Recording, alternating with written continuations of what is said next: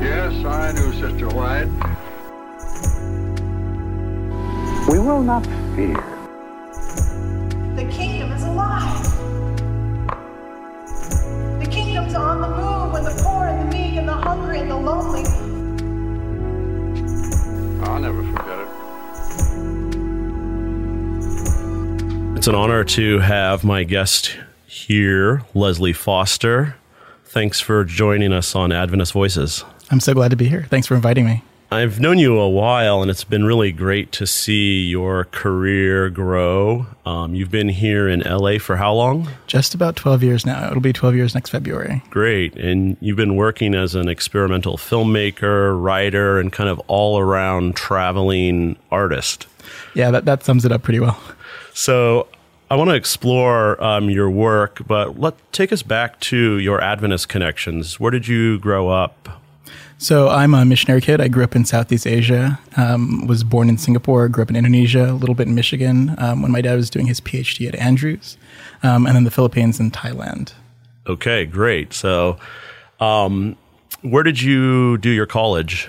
So I hopped around a little bit. I started college studying biology in Thailand at Asia Pacific International University, which is the Adventist school in Thailand. Studied German in Austria at Bogenhofen and then in Friedensau near Berlin, and then ended up at Southern in Tennessee. All right.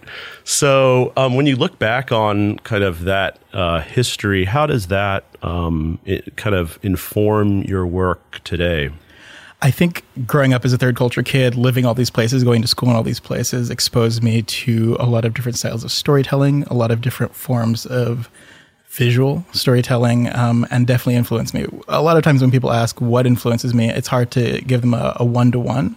Often it's a distillation process. And so I kind of collect and amass these things. And then over years, they slowly distill into what I create now. So let's talk about what you create now. What kind of projects are you working on right today? So the heart of my art practice is experimental film that's built into installation space. I really love installation space. Started really seriously doing it back in 2013 because I like this idea of heterotopias, which Foucault came up with, this idea of spaces within spaces that subvert the broader spaces. And especially within gallery space, I think so often there are spaces that, despite how quirky and subversive artists are, tend to be very white, cis, hetero-dominated. And I love the fact that I can go into these spaces and then create subversive space within them, spaces that are more welcoming for people of color, for queer folks. So let's talk a little bit about identities. What drives your interest in exploring that, both in your writing and also in your aesthetics? I mean, that's a great question. Growing up as a closeted queer kid in the Adventist world is certainly gives me a lot of material. I think on top of that, just seeing the importance of giving people spaces that don't often have spaces. I don't ever want to be a voice for the voiceless because I don't think there's such a thing as voiceless people. I think there's people whose voices are suppressed. I'd much rather create platforms where I and other people who tend to be marginalized a little bit can speak more. Do you still identify as Adventist? That's a great question. Sometimes. I identify, if you're going to ask me point blank, I'd say that I am a Christocentric universalist. I'm definitely a mystic. I think there's a lot of things that I'm grateful for from my Adventist background. I didn't have the roughest of, Adventist childhoods. I look back and there's a lot of things I really enjoyed and I'm grateful for. Though I was never particularly fond of the broader culture, which I think is really interesting. In what way? I don't know. Something I think as a kid always felt off to me. I was more interested in the theology and the ideas and the latent mysticism that was there versus this kind of collective mentality, which always creeped me out a little bit. I tend to be a little bit of a loner, especially with ideology. And when kind of masses of people do something and demand that you do something, when there's peer pressure, it feels a little off to me. So let's talk a little bit about that idea of masses of people in the context of Burning Man. Right. How long have you been going to Burning Man? I've gone to Burning Man for 8 years. This year is actually the first year I'm not going since I started going. Okay, so what kind of got you interested in it? So back in 1999, there was a Wired magazine article, and I was either just leaving the Philippines or just moving to Thailand and kind of just finishing up high school then. And I saw that magazine and I started flipping through it and I was like, oh my word, these are my people. Like, this is something I have to attend. And then it took so many more years after that. So I hear about it in 99 and my first year is 2011. So it was a significant amount of time. And it wasn't until I'd moved to LA and found a community of burners that I kind of had the doors open to be able to go. And what sort of things do you do at Burning Man? So I've done everything from run camps to be a temple guardian, but being a temple guardian is the thing that I consistently do, and I've done that for 7 of the 8 years I've gone there, holding space at the temple, which, if you're not familiar, is a space that's built every year. It's gorgeous. Like, imagine kind of an alien temple. It's just beautiful out in this open desert, and people go there. Usually made out of wood. Usually made out of wood. Burns. It's the very last thing to burn at the end of the week. But people go there to leave their grief, to celebrate, to kind of have an experience that isn't restricted by kind of the default world spirituality. You can go there from any set of beliefs, any viewpoint, and really make that space your own. And the guardians are there to kind of guard that experience. We don't wear uniforms. There's very few badges of office. There's ways to identify us, but they're pretty tricky. Mostly they're for us to be able to spot the other people on our team pretty easily. But we want to be invisible. We don't want to be kind of the very visible priest or space holders, because the minute you have an authority figure in the space like that, people feel like they have to constrain how they act. And that's not what we want. We actually just want to be able to facilitate people's reactions and emotions and experiences. Can you describe the atmosphere at the temple? Oh, the atmosphere is intense. You walk across the barrier, usually a fence, into the temple, and you just feel it. And I've had friends just kind of say in awe their first time to the temple that they immediately felt something. I'd say it also depends on the time. I love doing shifts through the week. The beginning of the week, it's definitely a little lighter. People are stopping by, kind of admiring the architecture, admiring the beauty of the build that year. They aren't really doing a lot of the heavy work. Some people are, obviously. But by the end of the week, there's almost this frantic feeling because people know it's about to burn and they're really trying to get what they came there for, whether that's to mourn somebody, to celebrate something, but there definitely is more intensity. And it goes from, fairly busy to at night kind of dropping off to just wall-to-wall packed. I usually, in the last few years, I've taken the shift right after the man burns on Saturday night, and that gets really interesting because people have had this really intense, almost wild experience, and then they're flooding in the temple for this more peaceful experience, but that energy shift is pretty rough. So it's really interesting to kind of do that shift. There's a marked change and very charged nature to the atmosphere. You definitely have to be on your toes. And in the last few years, I've also started becoming a shift lead, which means I definitely have to be on my toes. The Smithsonian had an art show devoted to Burning Man, and it had a temple at the Resnick Gallery there in D.C., and it was interesting to see tourists and regular museum goers sort of experiencing this part of what the temple represents.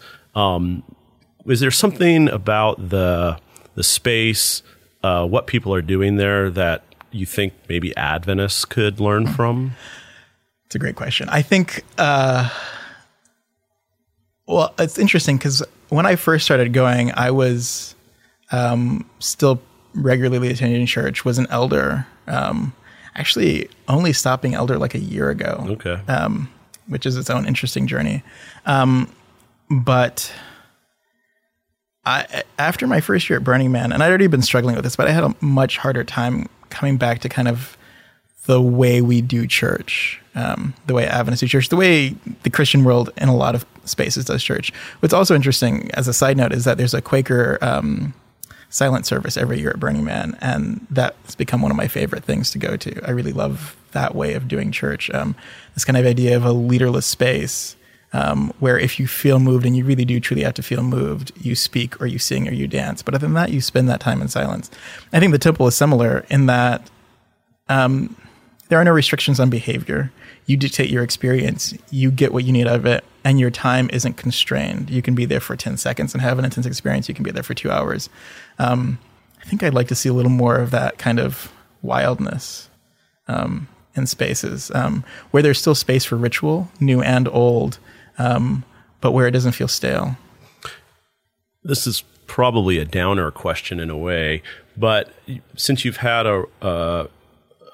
an experience there as a participant, but also in a kind of, I don't want to, maybe authority is the wrong word, but you're there trying to help people along and you know, that there are some rules, I guess, to how the temple is run. I don't know if those are the right Burning Man terms, but yeah. Yeah, I mean, it's funny because in Guardian training every year we say it's not rules, but in some ways they're definitely rules. You know, the builders always ask, the temple builders ask that people not climb the temple.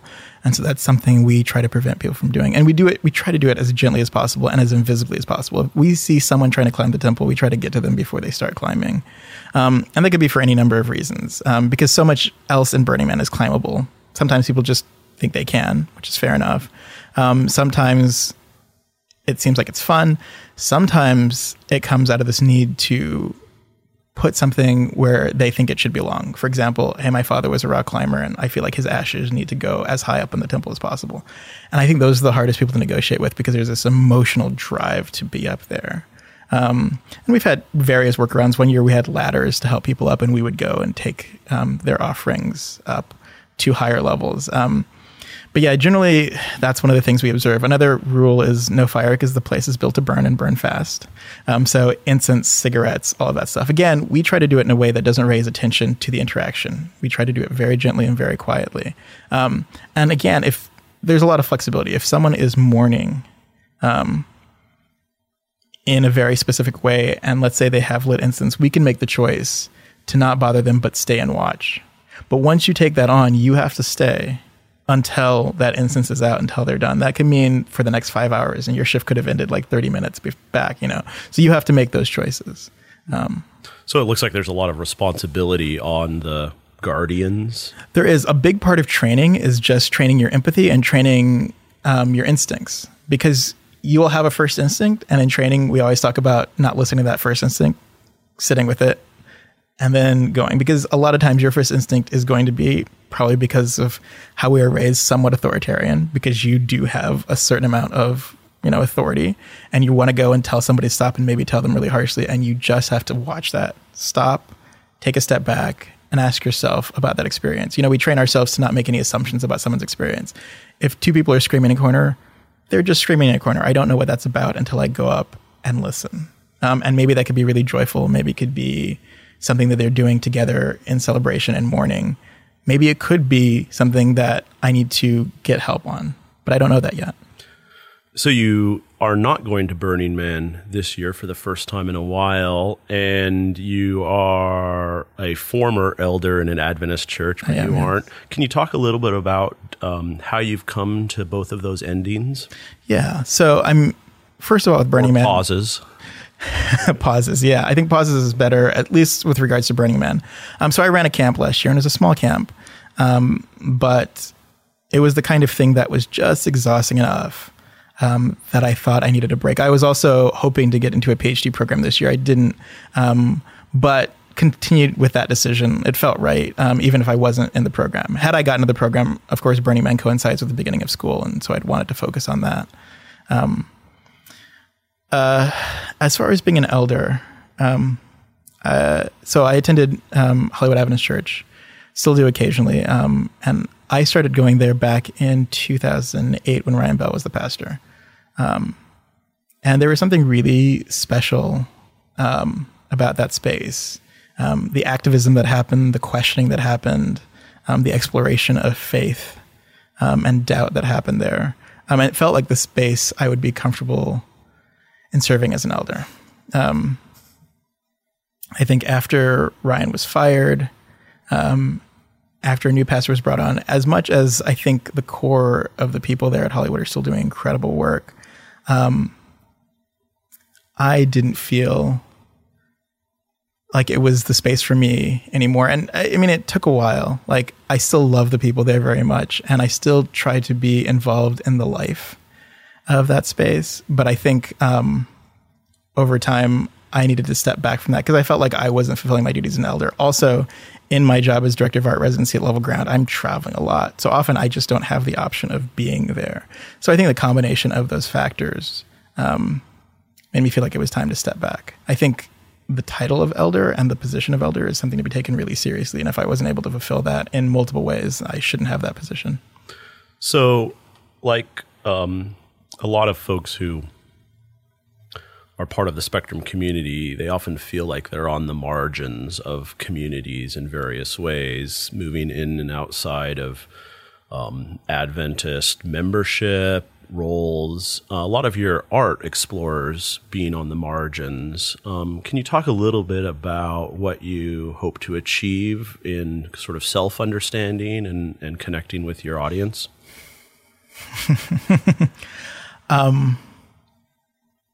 I mean, I guess the first thing I say is that when it comes to audience,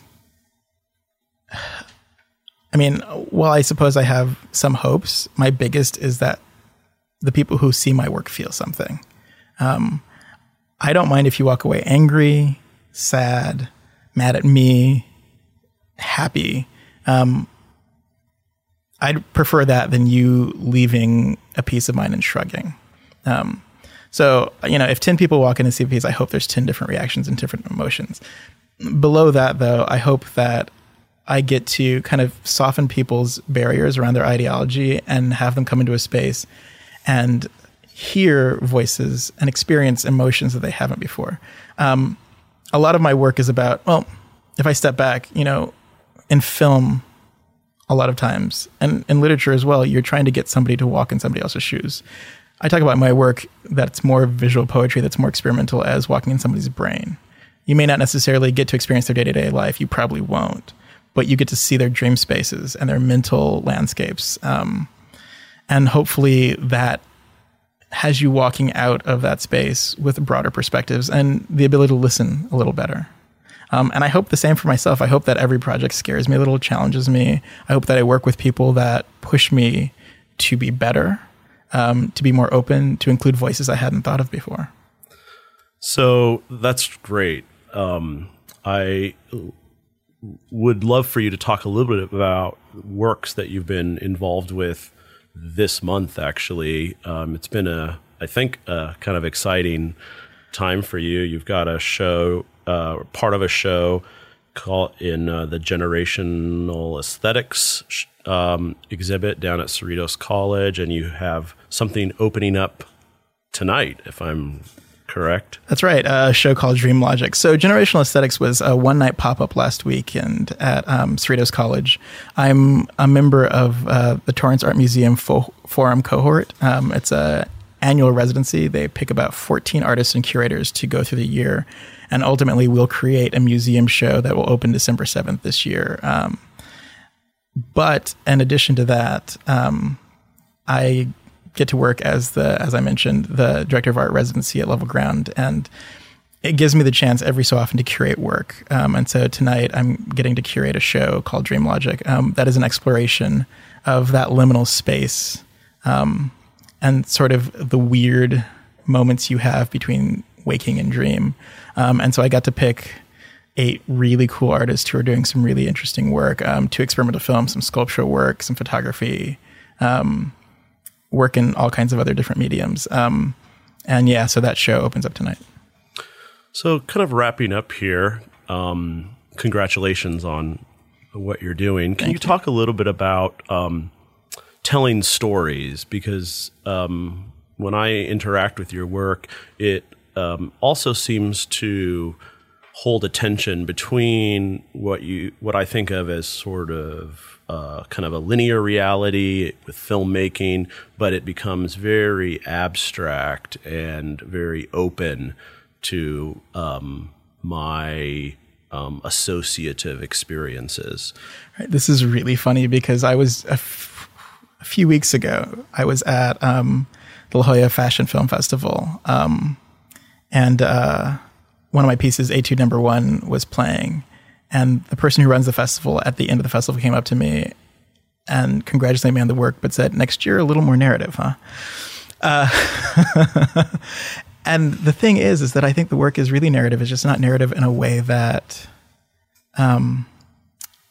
especially in the Western world, but in general, we're not trained to think about. I think we think about narrative as being very linear and very literary, the way a novel would unfold. And I'm playing with narrative that is visual. I want to create layers and layers of visuals that are telling a story, that are conveying idea and emotion. And I think that is also narrative, just in a slightly different way. What's really interesting about my approach and that tension is that I feel like my first home and my first love is short story writing. That tends to be a little weird, but is fairly traditionally narrative. And so slipping into this space that's more poetic has been really interesting. And I think there is always that tension. And honestly, I'm always trying to push my work to be a little weirder. Like sometimes I will finish a cut and think, that feels too narrative to me. And again, that traditional way, like what happens if I make it more uncomfortable? And I think that's my constant practice, is making it more and more uncomfortable. Not for the sake of discomfort, but I think for the sake of discovery. What else can I find as I keep pushing it? Well, it's been really great talking with you. And I'll just end with a kind of last question. Is there anything that connects you to the Adventist conversation these days? What's interesting there for you? You know, what's really interesting is that wherever I stand with Adventism, the idea of Sabbath has always been important to me, probably always will. Like, it's something that I've maintained consistently. And it's really interesting to see those conversations happening in their space, especially the political and subversive implications of Sabbath, the anti-capitalist implications of Sabbath. And I'm really enjoying those conversations that tend to be happening on the left of Adventism and just the left of religion in general right now. Other than that, honestly, like, I feel like a lot of the conversations that are happening are a little discouraging. And it's not that I'm not paying attention to them. I just feel like I'm less surrounded by people who are talking about it. So every so often I dip in and kind of see where women's ordination is and see where some of these other facets are, and then dip right back out. I think there's important work for people who are activists within the Adventist space to be doing. I don't think that's a space I'm in anymore. Maybe it will be again. I don't think it is for now. I've always said, though, that if for whatever reason the left of the church broke away, I'd be very interested in participating in what happened there. That's a great way to end. Thanks so much. Thank you.